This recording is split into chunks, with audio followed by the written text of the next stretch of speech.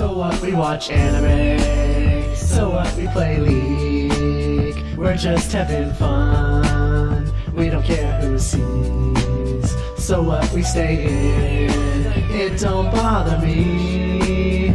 Living young, pale, and nerdy. Hello and welcome to the Reetin Entertainment Podcast, episode 200. And to mark this special occasion, it's just me, Nathan Reetin here today. Andrew Oro McFadden is having problems with his internet, and Connor the Cyberpunk Monk Besh is having problems with being in a different state, and that seems to be an issue. This is actually the second time I'm recording this because I forgot to turn on my microphone. So here I am recording the opening of this again. I'm just going to go right into what I have been playing this week. Of course, my name's Nathan Reetin. You can find me on Twitter at Reetin, Mixer at Reetin, YouTube at Reetin or Reetin Entertainment. My website is reetinentertainment.com. You can find the podcast at Reetin Podcast, and it's always in the description below, wherever you're listening to. iTunes, you can rate us on iTunes and give us a 5 out of 5 stars and leave a nice little note, and I will read it on the podcast the week after I see it, basically, because sometimes it takes a bit to come in. So I'm going to move right into the stories, like I did earlier, and nobody heard because the microphone wasn't working. So we're going to talk about the Xbox Game Pass, and it's making its way to PC. Basically, the Xbox Game Pass is, you pay $15 a month and you get a selection of like 200 games you can play from. Some of them new, like Sea of Thieves, some of them old, but you get a selection of games that you can play from on your Xbox, and certain games are available on PC as well. However, not all games are available on PC, and I think they're trying to change that. So, I got this article from Destructoid, and it says, Microsoft is finally bringing its Xbox Game Pass service to PC. Sort of soft launched last year with the Xbox Play Anywhere titles, which are, as I said, Sea of Thieves, Forza Horizon, stuff like that. Microsoft has detailed a full outline, for what the Game Pass will be offering PC players in the near future. In addition to a rotating selection of over 100 games, many of which will be playable on Xbox One, players will be dumping the UWA, Universal Windows App, requirement and supporting Win32 applications. This is a bit tricky to explain, and I wish Aro were here. He'd be able to explain it a bit better, but basically a Win32 application is a normal Windows application, and the UWA is the Universal Windows App, and that's what you find on like those tiles that when you open up Windows 10 or Windows 8 had a bunch of like tiles and stuff, and they're dumping that and allowing them just to be able to use normal Windows applications, which I think is great. In the post over on The Wire, Microsoft notes that Game Pass will launch with titles from well-known PC game developers and publishers. They said that it would see things like Total War, The Elder Scrolls, and Yakuza. Also, games like Gears of War 5, Age of Empires 1, 2, 3, Definitive Editions, and the upcoming Halo the Master Chief Collection will actually be purchasable on Steam when they launch. So I think Microsoft doing a great job with the fact that they were in second place, and I believe they are still in second place in this generation. It was, Microsoft, Xbox One did really, really poorly when it first launched. And so they have done a lot of things to kind of cater towards fans. So they've implemented this Play Anywhere program, which I think is great. They've implemented the fact that you can play games on your PC with players on the Xbox One without having to do any crazy stuff. And they keep doing things like adding emulators for the original Xbox and the Xbox 360, and they're just working really, really hard to kind of get those customers back. The problem I see is if they win, if they end up in the next generation, people are like, you know what? I like the Xbox more. I'm going to switch from PlayStation to Xbox, like they did in the 360 days, is that Microsoft might again get a big head, just like Sony has a big head right now, and then Sony will have to do things to try to keep up with the Xbox. And so it's kind of the second place the second place company is usually the one trying to make the right decisions because they're the ones that need to gain that customer support. And then once they get that, they say, screw the customer. And that's just what I have seen happen many, many times over the years with the PlayStation 3. They were definitely trying to get that Xbox 360 marketplace back, that share back from Microsoft, but they weren't able to do it until the PlayStation 4 came out, and then they smashed and have kind of been very draconian in a lot of things that they've done. And I'm worried that if the Xbox takes over or overtakes the PlayStation, then we're going to see that again, where the Xbox is going to be hampered and not have that much development for it, while the PlayStation 5 gets a lot of features that maybe the Xbox One or the Xbox 2 won't have. I don't know what they're going to call it. They have really terrible naming schemes for the Xbox. It's Xbox 360, Xbox One, and now they're going to have to find out a different name, right? They're going to have to either Xbox 2 or Xbox One Z, Xbox something. They're crazy. They should have just stuck with Xbox 1, 2, and 3. It's just easier that way. We're going to move on to another story. These aren't the big stories. These are minor stories. And then we're going to move on to the two big stories that I want to talk about this week.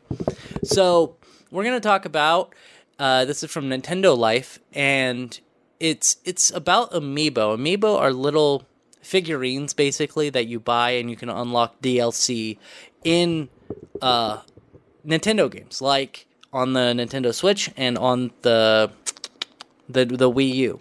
And you use them and you click the thing and it's like, yay, you got a new character or you got a new outfit for a character. Basically little stuff like that.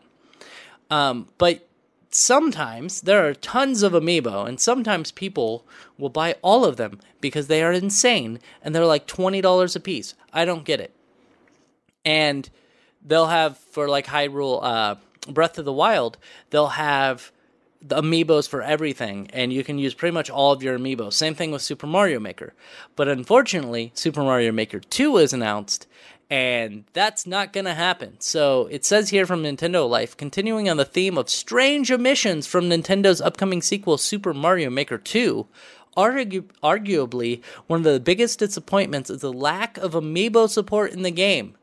This means no mystery mushrooms that turn you into an 8-bit rendition of characters from video game history. I don't know why I'm not able to read today. As confirmed by GameXplain, after speaking with the Nintendo representative, support of the NFC figures seems to have been jettisoned entirely for the sequel.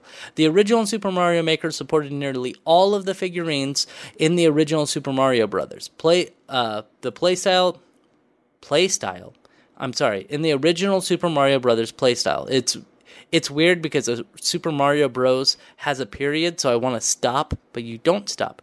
Playstyle, and provided some wonderful opportunities for levels using treasured characters from both inside and outside of Super Mario Brothers. So it looks like not only are they limiting support for different Amiibos, but they are taking out Amiibo support entirely from Super Mario Maker's 2. And so that really is a bad idea, in my opinion. I think that one of the biggest draws of Amiibo is using them in games like Super Mario Maker 2. And if you take that out, people might not buy those Amiibo. And that's a really big, bad thing that's going to happen. Then there's always going to be the crazy people who buy all of your Amiibo. All of the figures that come out, they're going to buy. But for some reason, that's not happening right now, and that's really not a good thing. So hopefully, this is a lie. I'm hoping that this is a lie, and it's just rumor and speculation, because it makes no sense not to have Amiibo in Super Mario Maker 2. And we're going to move on to the next story. This one's really, really, really, really, really short. And what that is Death Stranding, which is a game made by Hideo Kojima, who is the guy who made all of the, not all of them, but a lot of the Metal Gear Solid games up to number 5. And Death Stranding has now finally gotten a release date, and that is November 8th, 2019. I am not excited at all for this game. It looks really, really bad, and I honestly don't know why people are interested in it other than Hideo Kojima is behind it. Because you put like a baby in a tube and then use the baby's power to find aliens. That's what I get from it, and I don't understand it. So we're going to move on, and we're going to talk about the last two stories, which are the big stories this week. One of those is Intel's 10th generation core chips, which are on a 10 nanometer, and then it's called Ice Lake. So it's 10 nanometers. I don't know exactly how that works, but basically it gets smaller and you can put more stuff inside and it gets better, basically. And then the other one's AMD's, basically. So, not basically, it is AMD's. It is AMD's. I'm sorry, I'm all by myself here today. I'm all confuzzled. I don't have anyone to bounce things off of. This is going to be a very, very short podcast. So, the 10th generation core chips by Intel. And this is from Tom's Hardware. Both of these last stories are from Tom's Hardware. It says, Intel's traditional two-layer cadence between new architecture was famously delayed for 4 years as the company struggled to bring its 10-nanometer node online. But now Intel has finally whipped the covers off the 10-nanometer 10th generation core processors, and it's codenamed Ice Lake. It says that they feature an 18% increase in average instruction per cycle, which is IPC, compared to the aging Skylake architecture. But the gains are even higher in some applications, with peaks and 30% to 40% range for some types of workloads, albeit lower in some. So average of 18% with peaks at about 30 to 40%, depending on the workload. I would imagine certain games or things that can use their higher clock speeds, because Intel has really good clock speeds compared to the amount of cores they have. The boosted performance comes courtesy of Intel's new Sunny Cove cores and is a needed addition to fight off the resurgent AMD, and we'll talk about that in a minute. AMD claims that the new third-gen products have exceeded Intel's Skylake single-core performance, along the hallmark of Intel's dominating performance, albeit a 1% margin. So basically, AMD is claiming that they have beaten Intel's current 9th gen processors in IPC, which are instructions per cycle, as we said earlier. And since AMD has exceeded what Intel is able to do with Ice Lake, with Ice Lake, they have to be able to beat Ryzen 2. And most likely they will be. I'll give my opinions on that in a minute, or in a few minutes after I'm done talking about AMD.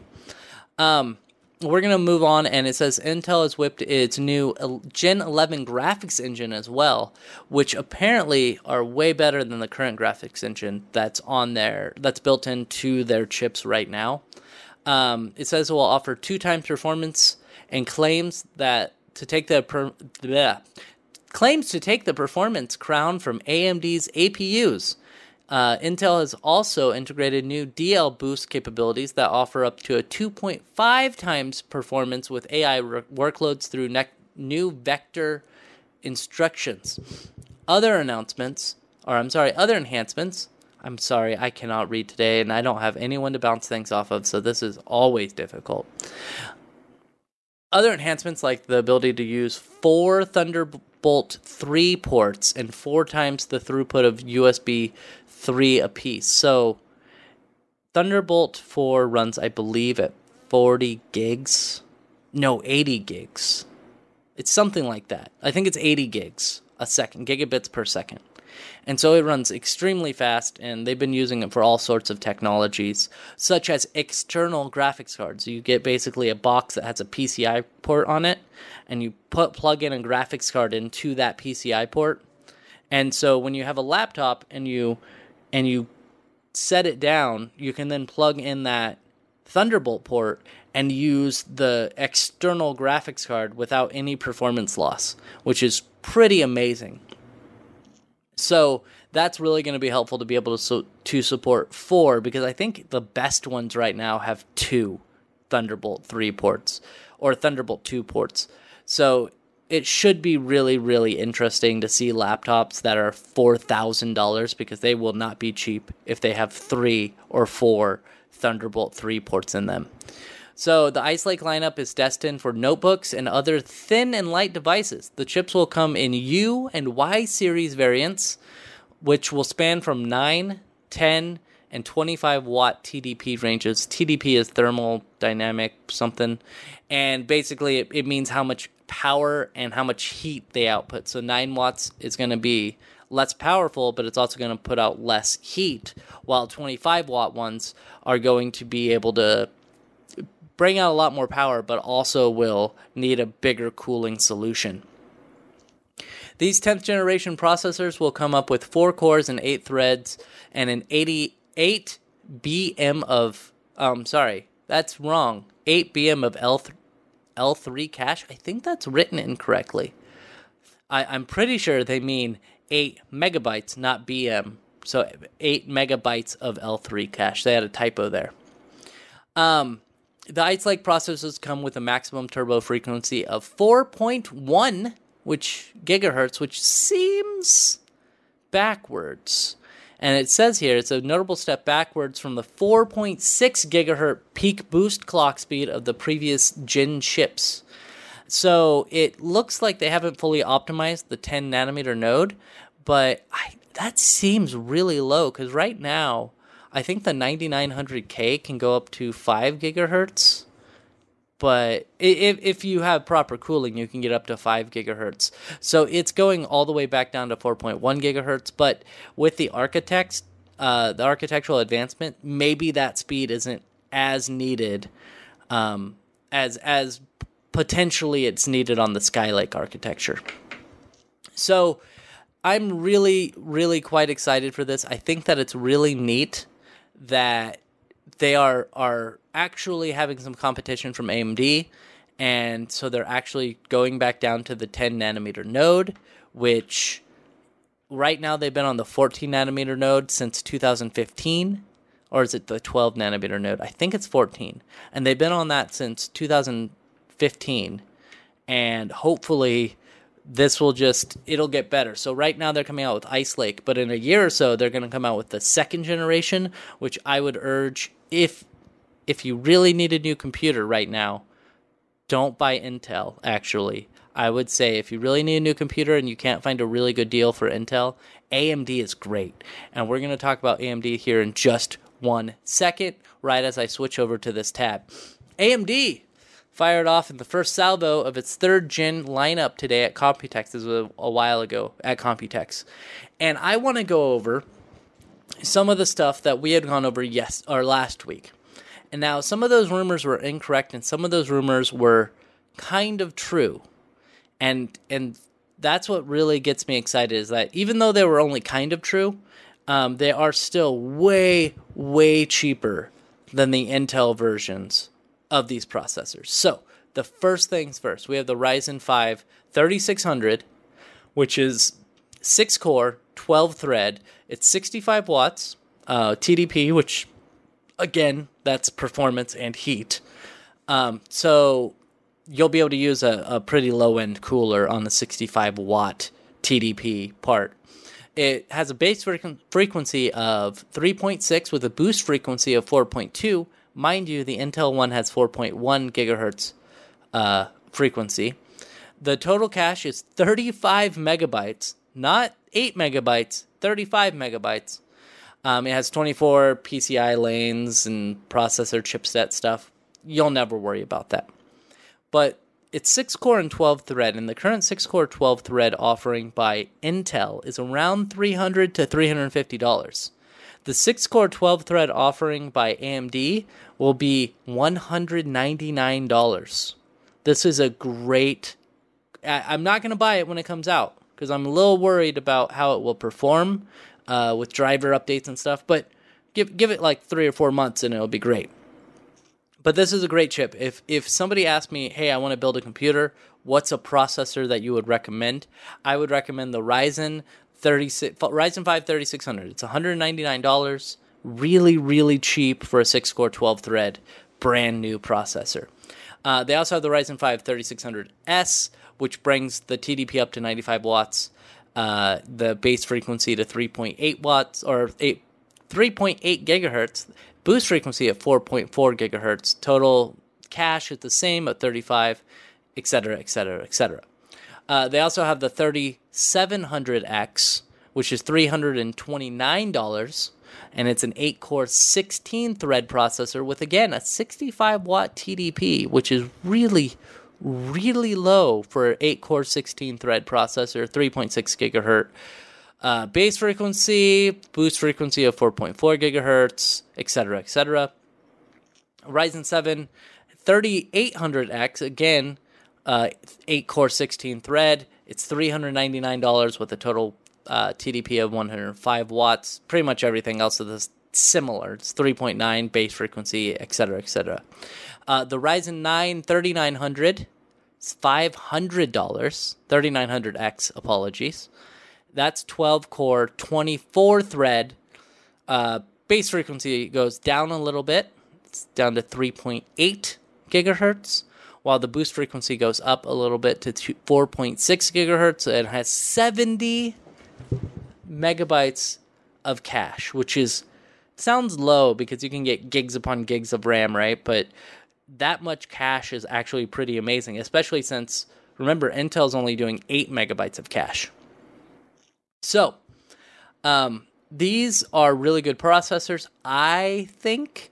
And also, again, I wouldn't say go for the Ryzen 9 3900X. $500 for a processor is a bit much. And nobody, unless you're a content creator, you're not going to be using that 12-core 24 threads. It doesn't make feasible sense to do. However, going through this article, and you can see that a lot of these are just really, really low price for what you get. And hopefully they can take more of a market share from Intel, and which will create more competition from Intel. That's my big hope. Now, of course, they have other things. And so they have PCIe lane. They have more PCIe lanes that are supported. They're going to be able to support other features that I haven't gone into. But right now, AMD is where it's at for innovation. And as I was talking about earlier, this is actually a really good example, is that I was talking about how Xbox right now is in second place behind the PlayStation. And so Xbox is getting more features added to it by its company. So you have the Xbox getting backwards compatibility through emulation. You have the Xbox Game Pass, etc., etc., etc. And so they are really, really trying hard to catch up with PlayStation. And the same thing is happening with AMD and Intel. And it's taken a long time for AMD to catch up. But they are definitely trying, like Microsoft, to catch up with the big boys. And I don't think that AMD is ever going to overtake Intel in sales or profit share or anything like that. But I do think that it is pretty great that they're going to be competing finally with Intel. And this is something that hasn't happened since the mid-2000s. And even then, it was short-lived, like a month, and then Intel came out with something better. So the idea that AMD is the underdog, but they're coming up and they're creating these 6-core 12-thread processors for $200, or a 12-core 24-thread processor for $499. It's just amazing to me, and I think it's great. AMD is going to see a 15% boost. According to AMD, they say they've seen a 15% boost in IPC, while Intel is saying they've seen an 18% boost. But really, you have to wait. You have to take those things with a grain of salt, because those are very, very okay, this is in Cinebench, or this is in a specific program, and this is where you're seeing that boost. There was another company that came out and said that AMD has got a 13% boost, which is still pretty good. It's still really good to get a 13% boost generation to generation. So I am really looking forward to this year, and with Intel releasing new chips, and with AMD releasing new chips, and hopefully, we didn't hear very much about Navi, but Navi is also something that was released, and it's saying that PCIe 4.0 compatible desktop chips is what the new Ryzen 2 are going to be.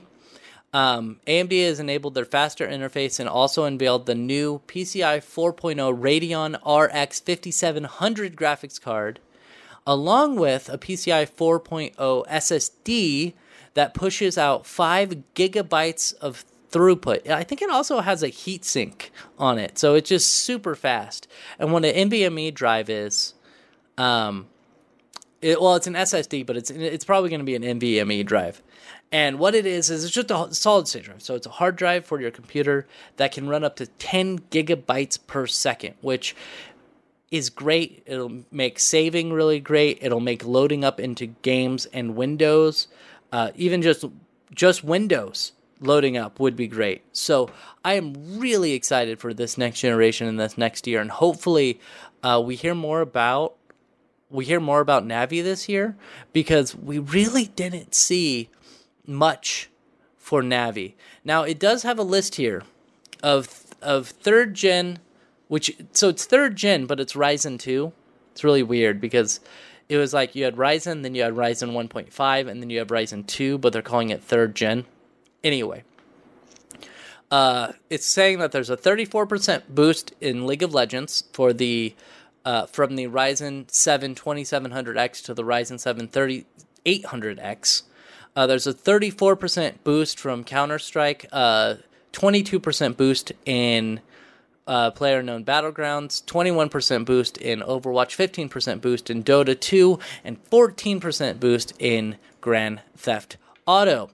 It is also saying that the single-thread performance is 3% faster over the Core i7 9700. So the Ryzen 7 3800X will be 3% faster than the 9700K, which I guess it's competing with.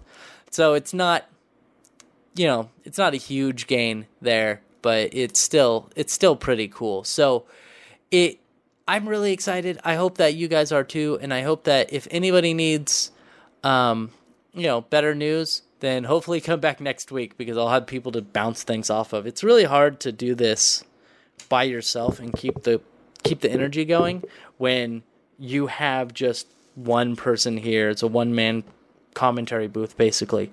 So I know it's a short podcast, less than half an hour, but I do thank you for being here, and I want you to do me a favor and go to all the places I mentioned earlier, like iTunes, and press the follow button.